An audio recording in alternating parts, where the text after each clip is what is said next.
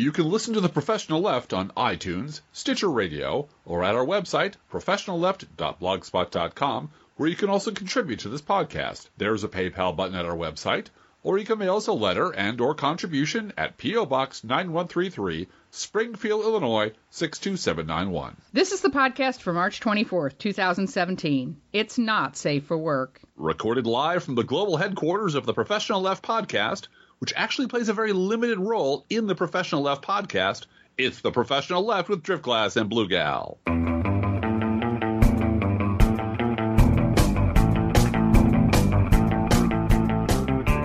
Spicer. Thanks, John Spicer.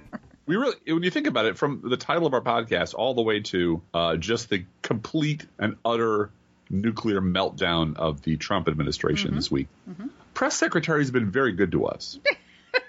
I think Devin Nunes has been very good to us too. Oh yeah. He will figure prominently in the upcoming epic 6-hour Professional Left podcast. Because holy shit. It's been like a month since last Friday. It has. Every week is that way. Every week is that way. And we thought we would wait until there was a possible AHCA vote that was promised to us from Paul Ryan, and then didn't happen. Hasn't happened yet. But we've had a lot of excitement this week, and we decided that we were going to go local this week. Very local. Because the local informs the national, and of course we're going to be talking about everything that's happening in the Republican Congress.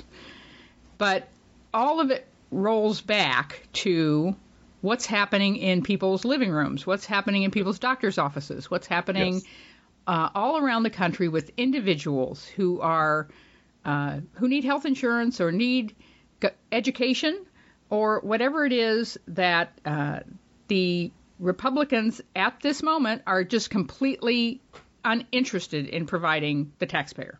Right. And, at all. And that goes for the state house in Illinois. That goes for your Republican state house if you are so cursed as to have one.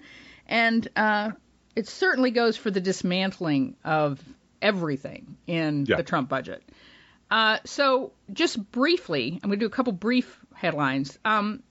Our Governor Rauner decided that he's going to lay off, get this, prison nurses. Yeah, because everybody wants those prison nurse jobs. Yeah, I would certainly want to work as a prison nurse. Well, and someone emailed me today about Rauner basically giving large chunks of taxpayer dollars in the state to Amazon to open up warehouses in places like places that have state prisons in them, because that is the only job. The only job in some of these rural Illinois communities is state prison. Yeah. And so the fact that Amazon opened a warehouse where people could work and not be at a prison is a huge thing, right? Well, and just to underscore the importance of the prison system in Illinois, pretty much every Amtrak stop between Chicago and St. Louis is a prison. Is a state prison. Yep. It is. I mean, there's other things there, too. A state prison or a state university, one of the two. It's pretty amazing. So I'm not surprised at all that Governor Rauner decided to give Jeff Bezos several $1 million to open businesses here in Illinois. Because he's hurting. Bezos is hurting. And got that Washington Post to pay for. We're gonna ask you to buy things from Amazon this week, but we weren't able to do that 3 or 4 years ago because the state of Illinois was at war with Amazon over tax revenue. Right. And now that's been resolved, and so we can raise money for our podcast via Amazon sales. And I have to say, in Jeff Bezos' defense, he is using his money to hire actual reporters for the Washington Post. Not that I love all their columnists, but he hired a bunch of actual go down to the Congress and report on what's happening people. Shoe leather. Human beings. To do that work. So, that doesn't mean that he treats his warehouse workers fairly or that he's not a billionaire or anything along those lines. The other headline in that same paper on that same page as the prison nurses getting layoff notices, which, by the way, they're going to privatize that job. That there's going to be a lawsuit. These are all union jobs. These are union jobs. These are all union jobs, and his Governor Hedge Fund's number one priority is busting unions. So he wants to replace them with scabs, and there's going to be a lawsuit, and we'll see what happens. But on that same page, Governor Rauner on Tuesday unveiled a broad-based cybersecurity plan because he doesn't want anyone breaking into state government servers, which, given what is happening with the Trump administration, I find a little ironic. The other headline that I have a physical newspaper for in front of me, and do subscribe to your local newspaper, that's important.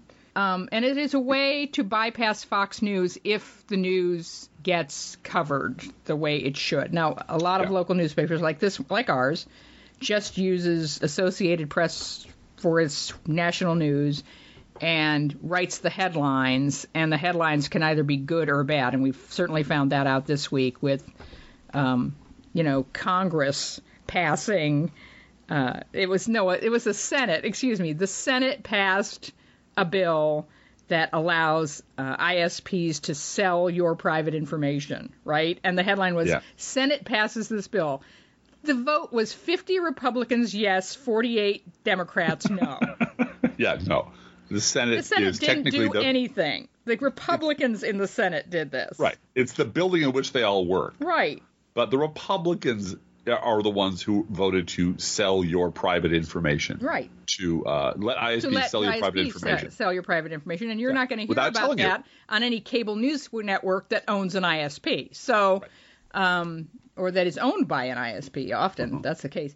All right, headline. And we do, just one quick point. We do have local reporters here, too. Oh, yeah, we do. They're actual local, And you're on a first-name basis with them at the city council meeting, so. Usually. But it's just to let you know, there is an actual local, it leans way too hard to the right for my taste. Yeah. But we have actual reporters here who do actual reporting with notepads and pens. Yep. And so, and they need to be supported. They really deserve. And that's why we have a copy of the local paper delivered every day. All right. And the last headline is, at the state capitol, state learns it could lose $40 billion in Medicaid. And $40 billion with a B. Yeah, that the state government, the State House Committee, met with an expert, asked an expert to testify. And it was a person, one of the testifiers was from the Illinois Health and Hospital Association, which is a lobbying group for hospitals, right? Okay, we're not trying to sugarcoat this.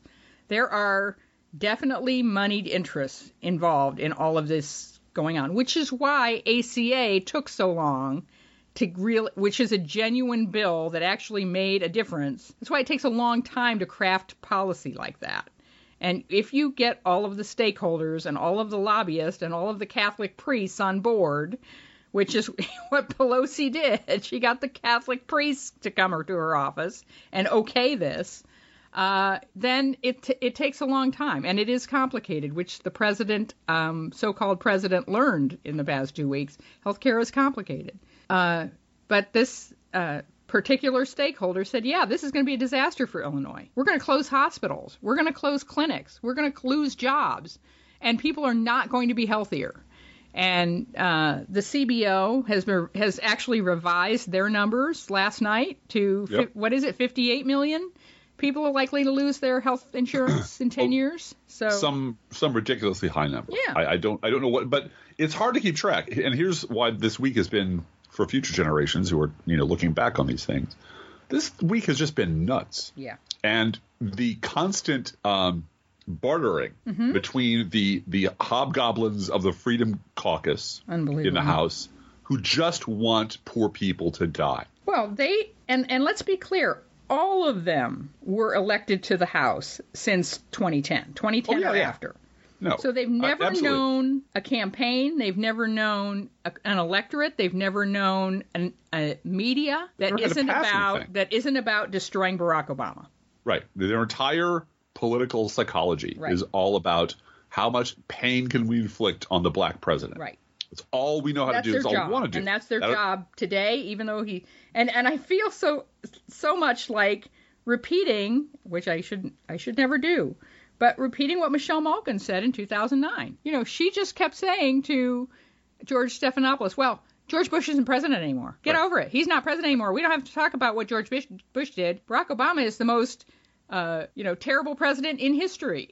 and he'd been in office for 3 months. Read my book. that unfortunately only works when you're a Republican. Yeah, exactly. So saying to someone, the amazing dichotomy is conservatives saying he won, get over it, and then not getting over the fact that Barack isn't president anymore. Oh, and on a deep, well, they have nothing else because this Trump has been a monumental disaster since day one. And a completely predictable one. We all knew this would happen if he was elected. Of course it was going to happen. Everyone said he was. A completely predictable fiasco. And they have painted themselves into such a weird ideological corner that they've repeated. Again, I'm sure they'll wiggle out of it because getting out of the messes that they create is what Republicans They're very good at that. That's all they do. They have a billion friends in the media. They have an entire political party dedicated to fucking things up. And unlimited pocketbook. And then skating when the bill comes due. Right. And they have an entire political party who will be right behind them on the figure skates, just speed skating, the hell away from the disaster they created. They do it over and over and over and over again. So what, of course, we on the left need to do is jam a stick into the bike spokes. Yeah. Stop them from doing that. Say, no, you own this shit now. And that'll happen when you and I have our own TV network and we are massively influential media moguls. But I can't wait for Chuck Schumer or some Democrat in the House to, once this dust is settled and Donald Trump has moved on to tax cuts for billionaires, should he last so long, be introducing some sort of legislation that does help those people that are on those stupid bronze plans and have these really high deductibles.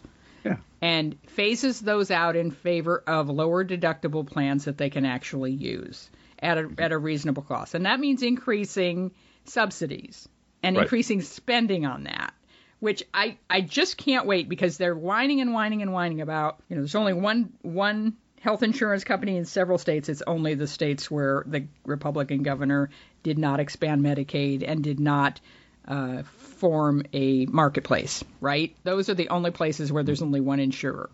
So you get to that point of, okay, you have been talking about this terrible, terrible problem with Obamacare now since Trump came into office. Here's a bill that will help to fix that. Let's try to fix that. Let's have hearings on how to fix that. Do you think there's any interest in actually genuinely fixing that problem? Oh, God, no. No. But here's the thing. It's the reason that this was target dated for the 7th anniversary of the Affordable Care Act. The reason that yesterday was not the 8th anniversary of the Affordable Care Act is because Barack Obama did not ram through health care in a day. 2 weeks. Yes, exactly. And believe me, I was at those issue meetings that President-elect Obama was holding all across the country. The platform meetings. Yes, right. And I went to the one that I think was energy. It was up in Evanston. It was a doctor, had a big old condo up there. It was a big Obama supporter from way back. But he said, and I believed him, that he was one of the advisors of the healthcare plan. And that Obama had a healthcare plan in his hand, ready to, turnkey. He said, I worked with Ted Kennedy. I worked with all these guys building this thing. It's turnkey. We go in, we pass it, we move on. Boom, boom, boom, boom, boom. So I don't think they were planning on spending a year. No. They thought this was one of those first 100-day bills that goes through, right? And that I assume because Barack Obama never learned the lesson of Harold Washington, that he was shocked when he turned around and found Joe Lieberman sticking a knife in his back. Right. But all of that happened. So, but they've spent a year getting this thing, holding public hearings and having a million town halls and Barack Obama going to their goddamn stupid retreat and saying every single fucking day, I don't care whose name is on this. I don't care what it looks like. Here are the outcomes we have to have. Come to me with a better plan to achieve these outcomes, and you can have it. I will back it. He has said, look, if Donald Trump shows up with a better plan that achieves, more number of people insured for less cost, I will get out there and sell it for you. But they were never interested in that at all. They aren't interested in the outcome. Shit about that. And they're interested in fucking over the black president. And making liberals mad and having a quote-unquote win Yeah. Yeah. It's a on game. That day. It's a game. So they on that day. So people who've been dicking around, who've been running on this for 7 years, have in 2 weeks decided they throw together a bill because they never thought that they'd catch the car. Right. And that's where we are. And that's why I don't know if it's 58 million or 34 million or 28 million, what it is, because they have been pulling out chunks and shoving in. We don't know what the bill is. No, Chris Hayes tweeted this morning, we're going to have a vote this afternoon at 3:30, and we don't know what's in the bill still. Yeah, and because last night they were pulling out maternity care and hospitalization. Yeah. And a whole room full of men, right. white men pulling out maternity care. Yeah. Who needs maternity care? Yeah. If my mistress has a baby, that's her problem. I don't think they thought it out that far. No, they're just a bunch of old white assholes who want their fucking tax cuts and don't really care who dies to give it. But they have been conceding things to the hobgoblin, ghoul caucus, the Freedom Caucus, all night long. Yeah. And they've been just playing and trading and moving things around that obviously would have gigantic effects on the CBO scoring of the bill without ever, nailing anything down, because it's all a negotiation. It's all up in the air all the time, except they have a deadline. And the deadline was yesterday because they wanted to be able to piss on Obama's political grave on the anniversary of passing this bill. Right. Because they, as someone said, and I don't know who, they hate Obama more than they love anything. Right. Right. And they really want. There's this scene from the Ten Commandments where Sethi banishes Moses, Yeah. And it's like, let his name be struck from every obelisk. Let his name be wiped from. And that's really what they want to do. They want him gone from history because he was black and he was not a Republican and he made them look like fools. And he basically ran over them on the court all day long. He beat them at their own game for 8 straight years, and he made some big mistakes. And we're not going to dwell on that on this show, because this show is all about how the Republican Party is setting itself on fire live on television every day for the last fucking week, using a different brand of gasoline each day. Some days it's treason. Sometimes it's healthcare. Seriously. So, but I know you wanted to move on to a comparison between schools in our. Yeah, just to get to these other two local stories. This wonderful article in Governing Magazine about how government, and I want to talk about this because I got a tweet today from a Tea Partier saying government has no role in healthcare. And I want to underscore something. Yeah. Yes, we do subscribe to Governing Magazine. Yes, we do subscribe to Governing Magazine. We've talked about that before. Yeah, we're that big nerds. Government has no role in healthcare, and I said, everyone in your entire family celebrates their 65th birthday by rushing to the Medicare office. Just remember that. This idea of anti-government and shutting down government and being opposed to big government.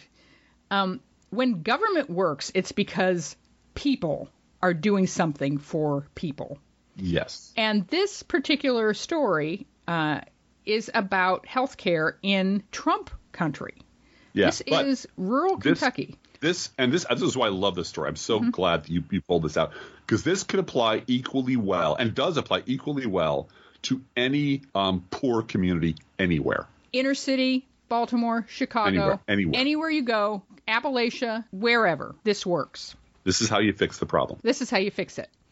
This is about navigators, as we talked about last week. Navigators who help people access health care. The program in Kentucky is called Home Place. Home Place has become an innovative model for serving people in poor rural areas. At its heart is the advocacy position. This is the person that they hire. The government hires them, and they have a job. You enroll in the program, and you are matched with a community health worker. That person is someone who is born and raised in the community. That's really important, okay? Yep. So when you're dealing with rural community, one of the things they've been doing or wanting to do in community colleges is find African Americans who will become interns, nurses, be trained for a year to be able to draw blood and give shots, right? So that you can do diabetes testing and you can immunize people. And get people into the bureaucracy. Get them into that, to the healthcare system. It's not really so much as a bureaucracy as get yourself a primary care physician. Exactly, which is incredibly daunting for some a lot of people. Yeah. Well, and we've talked about this before, that there are people in African American community in Baltimore who are across the street from Johns Hopkins and don't have mental access to walk into that building and ask to be cared for because that's Johns Hopkins and it's going to cost me a lot. And there's no one there who is the same color as me, they're all way above my educational level. Right. And it's the barriers are not just physical. There are mental barriers, and that's why it's so important that these navigators be like you. People like themselves. Exactly. So here you have Kentucky, this woman who wears flip-flops to work. There's a picture of her walking on the porch, and she looks like she could be visiting you for a picnic. Okay, yeah, not there to tell you how to do stuff with your health. She's there to visit. And so this person is born and raised in the community. The health worker can assist with any number of things that might affect a person's well-being, from getting them eyeglasses to helping them with food assistance to making sure they make their medical appointments. These seem like small problems for many people, says one healthcare worker, but I know I've made the process that much easier for our clients. And the results from this program are absolutely amazing. They are saving so much money. In terms of having people not go to emergency rooms because they have their diabetes medication, they have their heart medication, they are being looked in on, so that you aren't finding people, half dead and needing to go to the ER because no one saw them in 3 weeks.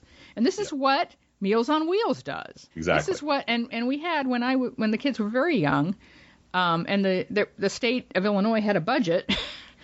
In the elementary schools, they had what was known as a parent educator. That's what they called them. The parent educator. What the parent educator was a social worker. Don't even sugarcoat it. She was a social worker. A case manager. Case management social worker. Yep. And it was her job if the kid wasn't coming to school and they would go over and visit the home, not as a truant officer, but to see what the matter was. Half the time it was because their dad had gone to jail, or the power had been turned off, or the water had been turned off, or someone was really sick, or any number of things could happen in a family dealing with poverty oftentimes, 20% of children in this country are in poverty, but when you look at public school systems, it's higher than that because you're talking about just take the white flight schools out of it, right? Take the suburban schools out of it. Now you're talking about a 70 to 80% poverty rate within these public schools. And so the reason they're not coming to school is, hey, somebody has a crisis. And parent educator's job to try to find some way to resolve a situation so the child's back in school. Someone changed mom's shift at Walmart. Right. Boom. That much. Transportation's gone. Right. The car broke down. Car broke down. Yep. Suddenly, everything is out the window because mom has to keep her job. Right. And the tenuous link between her and economic viability has been broken yet again. Yep. So everything has to be sacrificed to that. Right. What happened for me, and I was a single mom at that time, and I didn't need a parent educator to come and get my electricity turned back on, but I had a situation where middle child got out of school at 3, and I was going to be in a meeting about oldest child who has autism at 3 o'clock, and that's when the teachers needed to meet after school. Right. So what am I going to do? I'm a single mom. I don't know anybody in town. Parent educator went and picked up my middle child from her school and brought her to the middle school so that junior dude could meet. Everyone was there, Right. But I didn't have an extra car and an extra parent and an extra person to do that. Those jobs got cut as soon as Rauner went in. Right. Because the money was no longer being shared with the school board ran out of money. And what goes first is not textbooks, is not classroom activities. You cut administrative staff to the bone. And this parent educator is considered administrative staff, not critical. And that's just amazing to me because it is so critical. So here are all these positive stories. And just one last sentence about these Kentucky healthcare workers. We've discovered the missing link, and that's a person on the healthcare team that makes sure a client has what they need outside of the clinic. If a mom doesn't have shoes for her kids, she's not likely to get a pap smear. Hold on a minute. There's one other part here. I'm sorry. That's okay. Just so everyone knows, about an hour ago, we were both running around going, fuck. Where's this article? We have no time. We go. Where did the day go? Where did the week go? Well, you work for Correctional Liars, and I work 2 part-time jobs, and I do my writing and blogging as well. So look up. So the last sentence from this article, this healthcare worker that they interviewed said, after just a year with the program, this healthcare worker has several positive stories to share. She notes one proud moment of arranging for free medication for a client, a medication that can run up to $10,000 a month. When I bump into clients at the grocery store and they introduce me to their family, I know I've made a difference. Yep. It's people. It's people. It's connecting with people. Okay, and then I just mentioned schools. Right. Wonderful article in this week's paper on Wednesday. This one you read to me, and I said, oh, my God. This has to go in the podcast. Because it has the perfect line, but I'm not going to spoil it. You go for it. This is from a section of the paper called Voices, and it's the Voices section of the paper is written by high school students. And so they contribute and get their name in the paper and all of that. Writing, about homework help or writing about anxiety about applying to colleges or whatever it is, just whatever's on their mind. And it is they get a lot of guidance from teachers and obviously from someone at the newspaper because these articles are really well written and copy edited for sure. But the one that was this week is they took 6 girls. They were all girls, Driftglass. I didn't notice that before, but they were all girls. And they were at 6 different schools in the area, high schools, middle schools, and they switched schools for a day, 2 by 2, 3 different sets of articles, 2 girls switching schools and writing about their experience at a different school. And they were really conscious about how they did it because they took the white flight school and traded with the downtown school. They took the school with the fairly bad reputation for gang violence back in the 70s, a school which, by the way, has really turned itself around, and traded with the Catholic school in town. And so we were talking about this. I was reading this article to you. The one that we picked to share with you is Springfield's high school is the big downtown school. Right. My kids don't go there. They go to Southeast, which is a little further out, not suburban by any stretch of the imagination, but Springfield High School is right downtown, blocks from the State House. And it's a big school. It's really large. Big and it's old, physically old. And physically old. They're all physically old, but it is an old building. And they traded with Rochester. And Rochester, when I moved to the Springfield area and started looking for a house, seeing the ads that said, Rochester schools, you can buy a house and be in Rochester schools. It's the white flight, wealthy, suburban, out, 15 miles out of the city, get away from the problems, right? We know what the problems are. For those of you who are fans of Parks and Rec, it's Eagleton. Why do you fill your pools with Evian water? Hydration is so important. It is that. Okay. You bought everyone in town HBO. Why are you paying for free TV? It's not TV. It's HBO. And really, that's who they are. That's who they are. And they have a beautiful school, a gorgeous school. Well, and that's the point. Is this student went to Springfield for the day, and one of the differences between my school, I'm reading from the article, Rochester High School, and Springfield is not everyone at Springfield has their own Chromebook. But in Rochester, everyone gets their own Chromebook in 4th grade. Sure. All right? They can take it home. They can take it to class. They can have their homework on it. It is all there.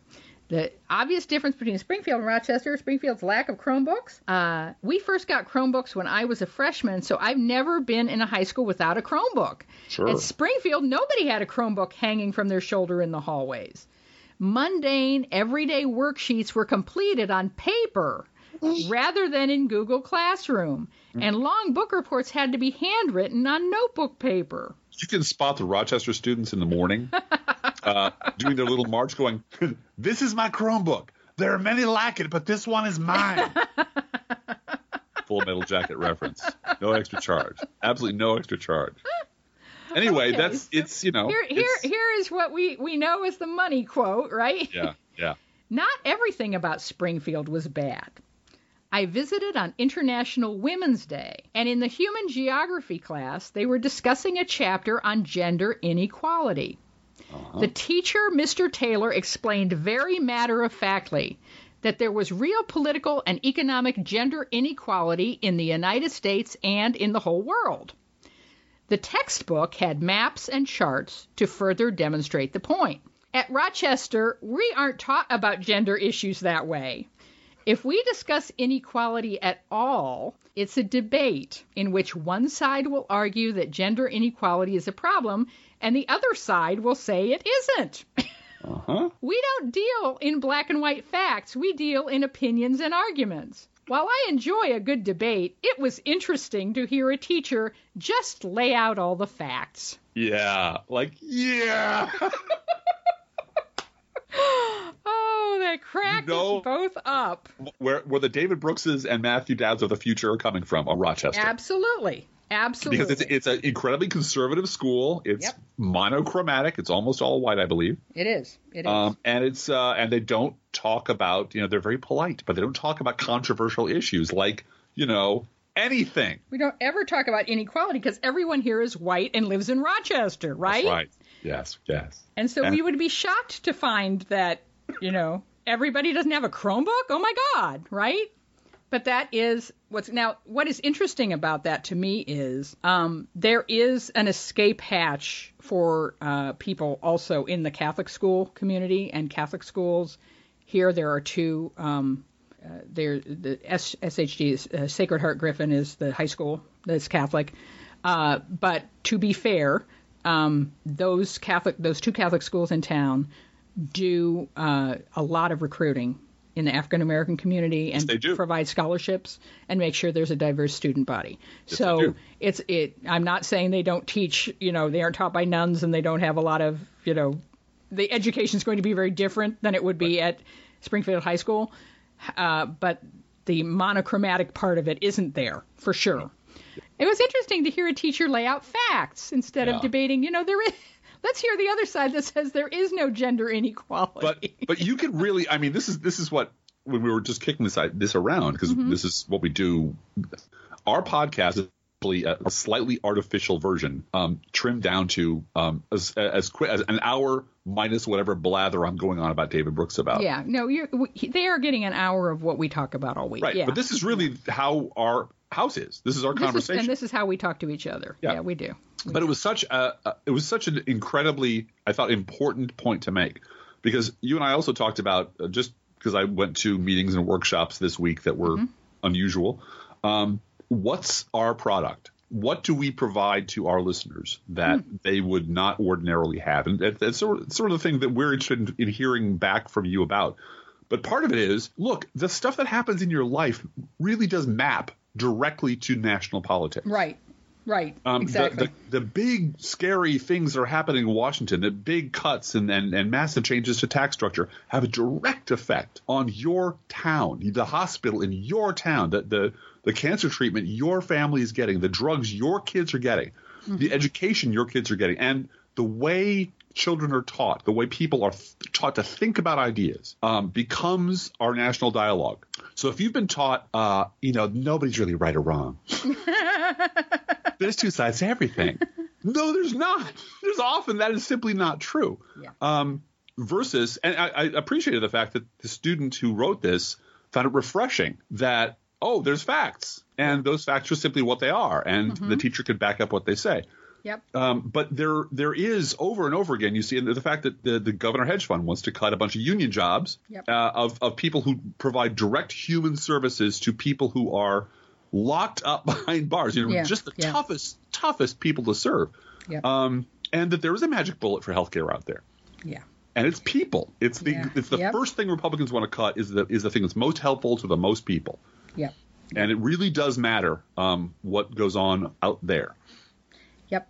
And that when you are attacking government, when you are saying we don't need government, what you were saying is we don't need a structure in which people help people because we don't believe in society. We are white guys who don't need anyone to help us except our own people, our own tribe. There's an article in Vox. I don't usually promote Vox, and I'll provide the link in the podcast. But it's a very long article about tribal epistemology, or epistemic tribalism. And it talks about, and it's long, and it's involved, and it has a lot of links and a lot of charts. And it's basically what we've been talking about on this podcast for 7 years, which is once upon a time, a long time ago, there was this belief that both sides, all sides, will contend in an arena. And within that arena, there will be facts. And there will be a fence around the arena that will be our institutions, so that we're not going to tear up the floorboards of democracy to win. Right. And both sides go in, all sides go in, they contend in the arena, and they constantly, every 2 years, every 4 years, they fight. But that's the structure. Along came Rush Limbaugh, and they said this has been going on a long time. This goes back to the Birch Society, much, much longer than that. But along comes everybody from Rush Limbaugh to Breitbart that says, no. The arena itself is corrupt. Right. And everyone involved in the production of news, everyone involved in government, everyone involved in opinion making, everyone involved in every institution, they're all part of the liberal conspiracy. From Limbaugh forward, and it goes back a little bit further than that, but from Limbaugh forward has been on the right. No, the arena itself is corrupt, and we need to burn the whole fucking thing down. And so liberals are still, a lot of liberals, and certainly a lot of Democrats, and way too many people in the Beltway are still pretending that we're going to have this polite, Marquis of Queensberry fight in a structured arena. And they're not getting it through their head that the people that they're fighting against don't believe in the institutions at all. Right. They believe if news comes through NBC, ABC, CBS, whatever, that disagrees with their bigotry and paranoia, then it must be a lie. And they simply will. The only thing that matters to them is tribal affiliation. And that is simply not true on the left. Yes, exactly. We have an affiliation with a fidelity to the truth. We care about the facts. They don't. And so that's why. Well, we had that moment this week when that guy from Politico said, and they were. This has been very interesting how Donald Trump has made it possible for the mainstream media to have to talk about Fox News and to have to talk about Breitbart and whether it's true or not. And that's on the 11th hour, that's news. And on the 11th hour this week, there was a guy from Politico who was saying, look, Fox News and Donald Trump is getting this stuff from Breitbart and getting this stuff from right-wing media, which has been this way for decades of just lying. Just lying. And being in this bubble of there are no facts outside of what you hear within this media structure. And then he said, of course, progressives probably do that too. Yeah. And I took to Twitter and a whole lot of people joined me just saying, have you noticed what happens when Rachel Maddow gets a semicolon wrong on the left? There is a commitment to accuracy on the left that to a fault sometimes gets a little bit annoying of picking at things, right? Of you didn't have this right. Where it's called Twitter. It's called Twitter. It's called whatever it is. There are times when people are really straining at gnats, as they say, and swallowing camels. But the point is that there isn't both sides doing this. There isn't a both sides bubble here. People come to our podcast hungry for somebody to just say, people need health insurance. Yeah. And affordability is good. And yes, there are problems with the Affordable Care Act that we need to fix. And let's fix those. And we can talk about what's wrong with it. And we can talk about what's wrong with we could spend an hour easily talking about what was wrong with the Obama administration. We could easily do that. And we have. So I want to get into the Smirconish countdown because that's what this was. There's an interval that it's now got a name. It now has a name. It's the Smirconish countdown. And this is where I'm tooling around town listening to the radio. or my wife is listening to the radio, or we're sort of, scanning across multiple news domains listening for what influences our world, what we're going to talk about, what we're going to blog about.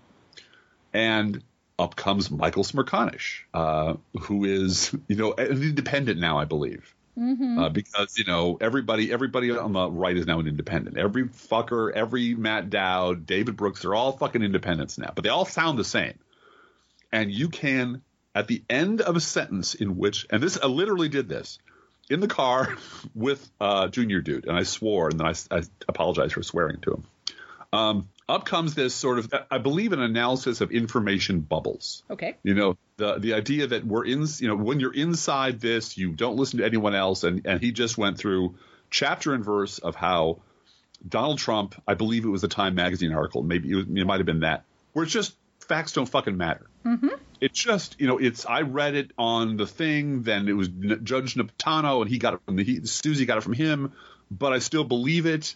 And it's just this absolute cloud of deliberate, creepy, fascistic delusion. And then that sentence ended, and I went 3, 2, 1, and just like fucking clockwork. Of course, progressives do much of the same thing, and liberals do the same thing. And really, it's a problem on the extremes on both sides.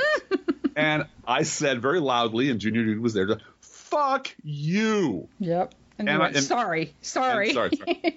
But I said, Jesus Christ, there is a contract these people have with the people that own the network. It is painfully clear that they are owned by the balls, that if Smerconish weren't willing to spit out those 3 words at the end of a sentence, he wouldn't have a fucking Democrats. job. Yep. He wouldn't have a job. It's really clear that Matt Dowd would be fired tomorrow from ABC News if he didn't every fucking time say it's the corrupt duopoly. Mm-hmm. It's always the corrupt duopoly. And I know I say this all the time, and again, once our burgeoning media empire reaches the point where I can actually make them listen to us or get an audience or sit, because this is the thing that occurred to me yesterday. There's no venue to discuss any of the things you and I talk about. No. On the left there is, but there's a shitload of roundtables and workshops and power panels on the Sunday shows, and there's MSNBC, and there's all kinds of venues where groups of people sit around and talk about shit. Most of them are nonsense. Most of them are puppet shows. Mm-hmm. But there is literally no place other than a few little flickers in the dark where people can sit down and say, look, it isn't fucking both sides. What the hell is wrong with you? And find some disgruntled camera person at MSNBC who was tired of having to film Joe Walsh. Joe Walsh is on MSNBC, people. Deadbeat, the guy that Lawrence O'Donnell screamed at and threw off a show and said, this fucker's never coming on my television again. Joe Walsh is now a valued contributor at MSNBC. Charlie Sykes, who was basically a little Rush Limbaugh for 20 years, is a valued contributor and now has his own radio show called Indivisible. Mm-hmm. These people are being recycled on purpose by people who make corporate decisions. And I would just like for one person, just one, at some network level above me speculating from the middle of a cornfield to say, yes, you're right. Phil Griffin is a giant asshole. And Phil Griffin, part of his business plan is that you can never run down Republicans exclusively. The price you pay for having Rachel Maddow, even though it takes her an hour to land the fucking plane sometimes, is Joe Scarborough. Right. The price you pay for Joy Reid is Charlie Sykes. Mm-hmm. The price you pay and I want someone somewhere in the corporate structure, someone who got fired, someone who might be teaching school now, someone who has a different job, to come forward and say, yeah, that's the deal. Mm-hmm. Mm-hmm. Because it obviously is. It's painfully obvious. There's no reason on God's earth why Joe fucking Walsh is on MSNBC. Well, but Chuck Todd has said that on a couple of occasions when he's been either with comedians or off on some podcast somewhere, that this is entertainment. And it is our job to entertain people from every stripe, from every background, so that they are not offended by our content. And that's his job. I want to get back to our hero of the week, Devin Nunes. Yeah. Devin has done more for Truth and Justice this week. Nunez, excuse me. Nunez has done more for Truth and Justice by being incompetent. Yeah. Or whatever. He has rolled that stone over the hill to where we need, John McCain's now calling for an independent prosecutor, right? Or an independent commission or whatever it's going to be. Devin Nunes is an idiot. But Driftglass, he's also a published author. I know. This bothers me. His book is called Restoring the Republic, a clear, concise, and colorful blueprint for America's future. And it was published by WorldNet Daily. Oh, I want to hurt. Urge to self-harm rising. Rising. Yep. In 2015, when Barack Obama came to California, his home state, and he's a farmer, by the way. Sure. Yeah. He's also one of the least wealthy people in Congress. He's really, really down, like in the 330s. His net worth is only like $51,000, and it's all in this winery that apparently has some Russia connection. I am not making that up. Not making that up. I've read that on Twitter. Oh, jeez. I'm not gonna go there because I don't have a lot of proof, but that's what I hear. Okay. Fun, but while Barack Obama was in California, talking about the drought and looking at these black balls that they have floating on the water supply to keep the water from evaporating with these reservoirs that are really, really low and all that stuff. The quote from Devin Nunes in 2015: "Global warming is nonsense." He's on the oil committee in the House, and here's the blurb from his book. Nunes has seen firsthand how the convergence of big government, big business, and the radical left That's me. has wreaked havoc on entire communities, turning the once thriving farmland of the San Joaquin Valley into a blighted desert reminiscent of the Dust Bowl. Wow. But global warming is nonsense. Wow. Yeah, well, and again, he's hey, look, here's a check from WorldNet Daily. Well, that's what I want to know. Do you think that whole thing about the convergence of big government, big business, and the radical left, was that written by Nunes or was that written by a WorldNet Daily editorial intern? You're assuming that there's a difference. They are all WorldNet Daily editorial interns. They're all the same people. They're all the same creature. They all share. This is a Photoshop I did today of the Shadow King. Mm-hmm. They're all from Legion. Yeah. The devil with the yellow eyes. They're all the same people. They're all the same fucking people. They all speak like Paul Ryan. Some of them don't know how to use big words, so they come out like Louis Gohmert. And you just teach Gohmert like the 20 basic words that you would teach, I don't know, a chimp. And he says them or he signs them. But and I'm not saying that he's smarter than a chimp because he's not. Chimps are very intelligent. Gohmert is a moron, but he's a reliable Republican. And he's a Freedom Caucus guy. And he loves Merca. And there are, presumably 51% or more of his district who are stupid enough and enough like him and dumber than he is to vote for him. But they're all the same. Look at that table. Excuse me, that table of old white guys who were taking away women's health care today. Right. Yep. It's all the same people. It's all the same. And all Donald Trump did was learn their vocabulary. Yep. To con them. I can say freedom. I know how to say health care. I know how to say Barack Obama. And I'm going to tell everyone it's going to be easy. Getting what they want is going to be easy. Exactly. Yep. And the only thing standing between you is big government, big business, and the radical left.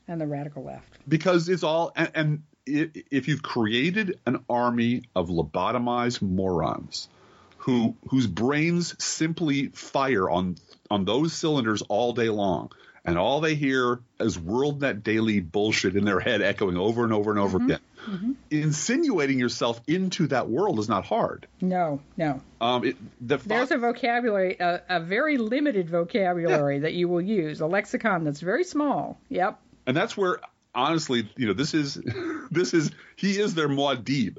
I've said this before. Donald Trump came one generation too soon because they worked really hard to turn these tens of millions of people into programmable morons. And in slipped so they could put Paul Ryan at the head of a ticket or put some other, Fox News beholden asshole at the head of the ticket. And then Rupert Murdoch and Roger Ailes could run the world from, Fox News headquarters. That was the plan. But along came this con man who said, oh, I can do that. I just have to do it louder and more spectacularly and more rudely and be more openly racist because your core Fox News audience are racist, more misogynistic because they hate women, scream about immigrants and brown people, and blame everything on the black guy.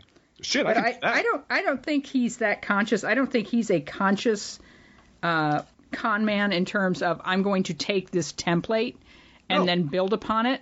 He watches Fox News and believes what they said. He reads Breitbart and believes what they said. Yes, he does. And so the fact he is simply one of them. He's better at lying to the pig people because he's than one anybody of them. else. He is a pig person. Exactly. But again, it's all the same brain. It's all the same brain operating on the same. And they really do feel if they could just lock arms and turn their backs on the rest of the world, they could conjure their own reality.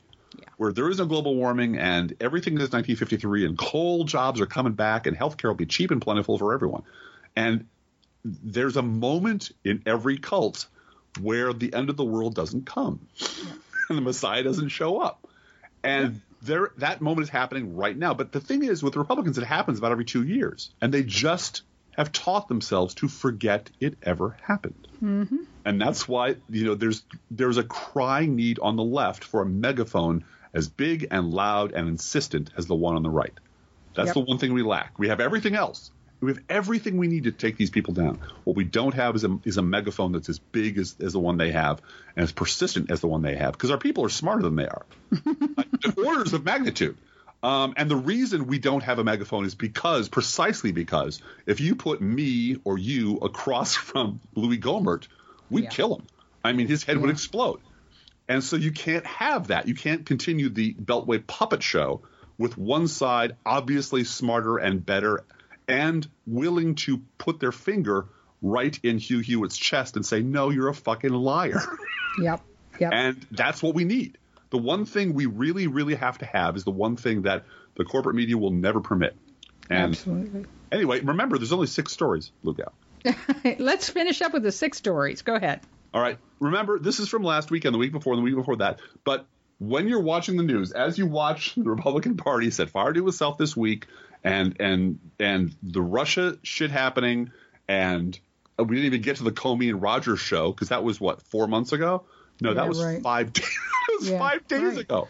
Right. And Comey really just announcing to everyone that, yes, Donald Trump's under investigation and his transition team's under investigation. Yep. And no, we never got to that really. But he's a liar, by the way. By the way, he's also a liar. Yeah. Because nobody ever wiretapped him. No, and we have no evidence of that, and we know for a fact that no one in our office would obey an order from Barack Obama to do that because it's against federal law to do it. Right. And by the way, we are pretty sure Barack Obama knows it's against federal law to do it, and he didn't do it. By the way, he didn't do it. And when you have someone in military uniform sitting next to Comey saying that, no, this didn't happen. It's Nunes was shitting his shorts right then. Well, that's the part that everyone, all the people who who have been willing to speak semi on the record, or at least speculate knowledgeably. Mm-hmm. We're pretty sure that Devin Nunes didn't see that coming. Yeah. That nobody was prepared for Comey to sit down and say, Donald Trump's a fucking liar. Yeah. And yes, he's under investigation. And he's been under investigation since July. Yeah. Yeah. And they were not expected to hear that because the Republican strategy was geared up to do one thing, and that's attack the leakers. Attack the leakers. Terrible who's leaking? Yep. And this is what for me is the tragedy. And I'm going to switch gears real quick because I wrote a post this week about a Tea Party congressman from Michigan who has been avoiding town halls forever. He actually went during Congressional Homework Week. He went to India to avoid going to a town hall. His constituents got very smart and started holding town halls where they would put a live chicken on the podium in front of the microphone and say, we're going to have this town hall without him, but we want to make sure that everyone knows he's a chicken. Here he is. And local news is happy to cover a chicken, a live chicken on a podium, right? There, that's news. That's good picture right there. So that got covered, and by the time the 4th or 5th live chicken story was appearing on on the local news, he was willing to go, because old Tea Partiers watch local news, right? They do. Listen to local radio. They watch local news. So he decides to hold this Tea Party. Town hall. He decides to hold his town hall. Yeah. And it is full of angry people with red cards, and they hold up the red cards when they disagree with him, and he's saying, that he supports the president, and they hold up the red cards, and he said, I feel the military is weak, and I want an increased military budget. This was after the whole Meals on Wheels cut thing came through, and people are really mad about that, and they're holding up their red cards. Well, they caught his staff on hot mic after walking out, and his staff is saying to them, boy, are we going to slam these liberals. These paid Soros protesters. Well, they didn't say that. They just said, we're going to slam these liberals because they booed at the military. Right, they booed the military. They hate the military. They hate this un-American crap. We're going to get them for that. You go to Daily Caller, leftist activists boo military. Right. You go. This congressman goes on Fox and Friends. Wow, it must have been really upsetting to you to sit there and support the military on a stage and have the whole audience of leftist activists boo you. And it's a machine. It is a machine designed to regurgitate that kind of slander against citizens of this country. You and me. The people that were in that audience, the people that were kind of snarky about it were like, wow, I looked at that audience. It's mostly like 60-year-old grandmothers. Right. They don't look like they're paid leftists. But the word leftist, IST, was used over and over and over again in a circle of we're going to repeat this until it's seen as true by our numbnut viewers. Right. So the fact that this cowardly congressman was forced to be in front of his constituents. By the way, he had his town hall at 8:30 in the morning on a snowy Saturday in a hall that was held 450 people. There were 1,000 people that showed up to this thing on a Saturday morning at 8:30. And so they were outside, making videos for YouTube of these are all the people that our congressman doesn't want to see. And then there was a comment at Facebook, a guy who, clearly was telling the truth, honest, said, I have been on the phone trying to reach this congressman's office and talked to people on his staff and offered them a high school auditorium that holds 1,500 people. Right. And I arranged for it, and I got it for him for free for on a Sunday afternoon when he could come and hold a town hall. And I made all the arrangements, said, let me know if you can do it. I'm willing to do all the legwork to make sure this happens for the congressman. And they wouldn't do it because their people aren't in control of it. Right. So, hey, speaking of Congress people. Our congressman was on TV this morning. He was on the TV. He doesn't hold town hall meetings because he's a coward. Yeah. But, and he sees what happens to people. And he is, our congressman is Rodney Davis. He's now in the junior whip. He's a junior whip. He's a junior whip. He's in charge of whipping those votes. And he is a local hayseed. Okay? Class of 2010 people. Yeah. He's a not terribly bright, go along to get along, glass of, room temperature skim milk. Haircut. And he's now one of Paul Ryan's favorite boys, though, now. Yeah. Well, he goes along to get along. And he got his seat basically bequeathed to him. And he's and you know what? In any the problem with being a Springfield Republican is that you really do change your position. You change your coloration depending on your environment. Yeah. And Rodney Davis is just as he's a boring, not very bright nobody. Haircut. Yep. And he has been suddenly transplanted into Trump world. Yep. So now he has to become bright orange. Yeah, today he was on the TV machine. Yesterday, the other local congressman, Darren LaHood. Yeah. There was a protest in front of his office, and he was in Washington, and people were yelling, and I was there. And by the way, just a little local color. His office is the former office of Aaron Schock. Yes. The very, very colorful. Very colorful. Totally not gay Aaron Schock. No, yes. Very festive office. Who had the guy who had his entire office in D.C. redecorated in Downton Abbey. Yeah. Motif. Yes, that guy. Yeah. Who was, Paul Ryan's workout buddy. Right. We're P90X buddies, aren't we? Buddies for life, buddy. Yeah. So you get and this is true of Davis and Nunez and the rest of them. And I'm not the first person to say this. I think actually Lawrence O'Donnell said this.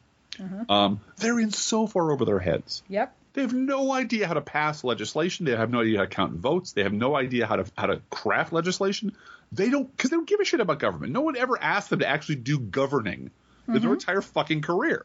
Yep. They just show up and do what their leadership tells them and denounce angrily Barack Obama, who isn't there anymore. So sad face for them. And now they're running things and they don't know what the hell they're doing. So Rodney Davis was just on television blinking furiously, lying through his teeth to his constituents.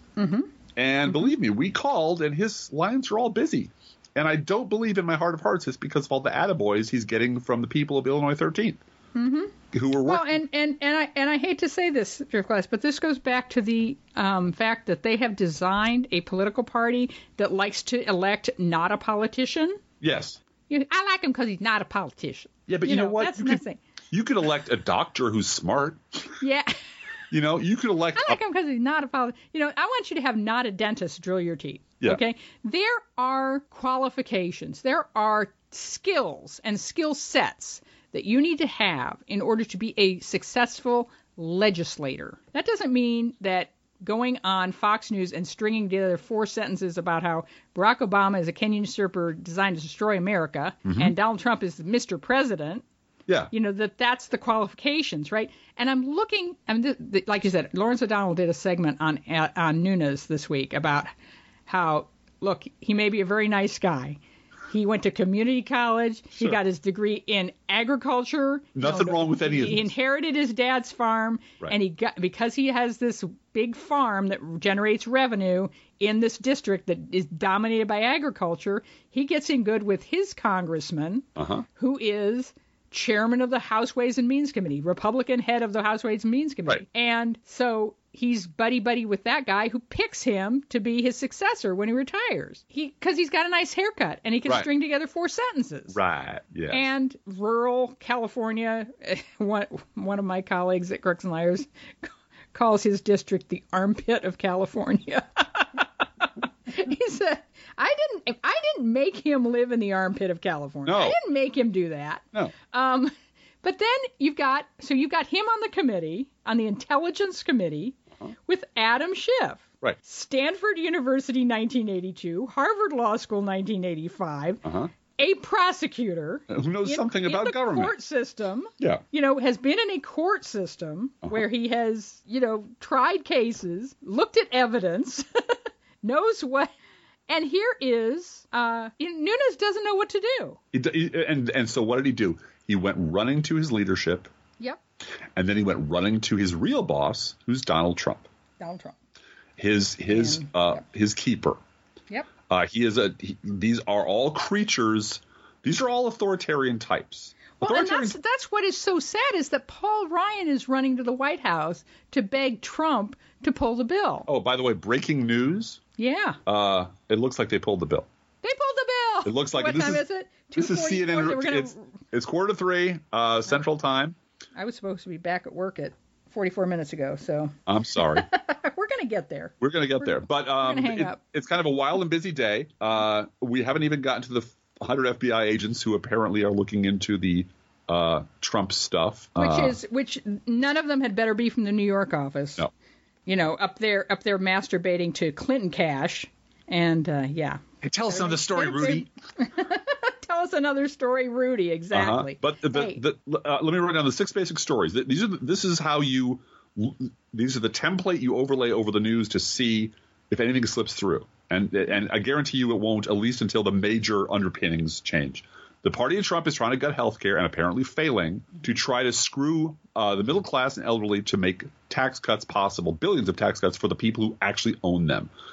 Vladimir Putin massively interfered in the American presidential election on behalf of Donald Trump and his cronies. That's just a fact. Donald Trump and his cronies are the wholly owned stooges of Vladimir Putin. Some of them might be unwilling stooges or unwitting stooges, but they're all owned. They're all deeply compromised up their armpits. Donald Trump and his cronies cannot stop lying about everything all the time. And if anything, Sean Spicer last week has just been lying his ass off. Every time one of these people opens their mouth, every time they try to talk their way out of some shithole they got themselves into, from Nunez to Spicer to Trump, it comes out gibberish. They're just lying, and they lie all the time. Story number 5, the party in Trump is so desperate to gut health care, they will look the other way. They will look away as Vladimir Putin's stooges run the White House because they'd much rather have tax cuts and a Russian stooge in the White House than no tax cuts and no Russian stooge.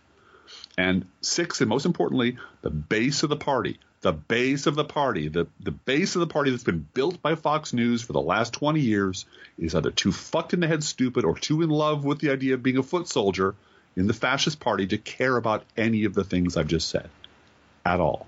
And a PS to that, James Comey multiple times on Monday said he was not willing to speak about individuals. He didn't have that problem last October. Nope, he sure as hell didn't. A shout out to our local Drinking Liberally crew. A shout out to our local Drinking Liberally crew. We love you guys. Okay. Yeah. Each week we post to our Facebook page and website an Internet Kitty sent in by you, the listeners. This week's Internet Kitty is Kenny McCormick. Kenny has a marvelous face. He was a foster kitten who was rescued from a parking lot. So, he's awesome. You need to go see. He's just got such a putch on him. He's got such a little putch. He's so expressive. He looks like Alan Rickman if Alan Rickman were a cat. All right. So go and look at Kenny's beautiful picture at our Facebook page and website. We love Kenny, and we so appreciate you sending Kenny to us. You can send your Internet Kitty to us at our email address, proleftpodcast@gmail.com, or you can also write to both of us. Feel free to write us. We love hearing from you. Be aware that if you write us at any of our addresses, we reserve the right to read your email or U.S. Postal Service. Go, Postal Unions! Letter on the air unless you say otherwise. Don't forget our gourmet coffee guideline. If you can afford to buy an espresso-based beverage for yourself, buy one for us. And don't forget our Amazon link at our website. We believe in buying local. And we also believe in shopping Amazon with our link if your alternative is a big box store. Approximately 1% of our listeners support this podcast with a contribution, and you can too. And thank you to everyone who sent in a contribution this week. We've gotten quite a few, and we really appreciate it. We do. See our website, professionalleft.blogspot.com, for details. Both our PayPal and postal address information is there at professionalleft.blogspot.com. We didn't mention our sponsors. You think we should? You pick one sponsor. Which one do you want to mention? I like Triffitt's Flowers. You do? There's a special day, and Triffitt's Flowers. Delivery is free, but you won't like it. Please share our show on Facebook and Twitter and other social media outlets. We so appreciate that. Hey, Drift Class, how are the Internet Kitties doing this week? Well, Blue Gal, on the matter of who pooped outside the litter box, Sean Spicer is not ruling anything in or out. Let's think about living. Think about living. Let's think about loving. Think about loving. Let's think about the hooping and the hopping and the popping and the lovey-dovey. Let's forget about the wine and the crying, the shooting and the dying, and the fellow with the switchblade knife. Let's think about living.